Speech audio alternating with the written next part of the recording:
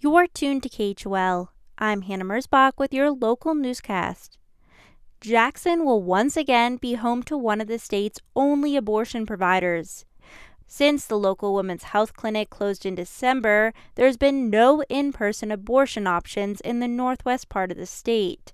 But after a lengthy legal review, St. John's Health announced this week it will let family physician Dr. Katie Noyes offer that care.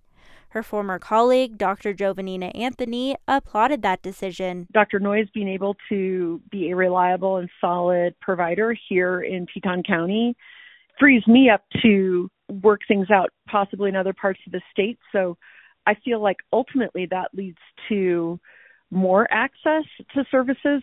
Anthony says it'll free her up to potentially help out the abortion clinic in Casper and online providers while running a practice focused on menopausal women.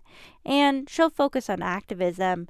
She's part of the group suing the state in Teton County Court to protect access to the service.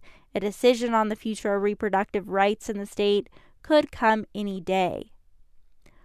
Robert F. Kennedy Jr. is in Jackson today as part of his presidential campaign. Local resident Corey Mulligan is organizing a happy hour event with local donors. He says Jackson is a good place for Kennedy to campaign since he's running as an independent. People aren't locked into one political party or another. People have a great care for the environment, and Robert Kennedy Jr. has been a hero of the environment for the last 40 years.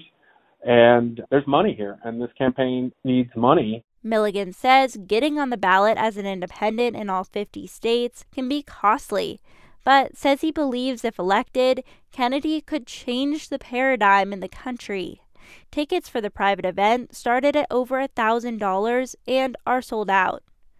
For KHOL News, I'm Hannah Mersbach.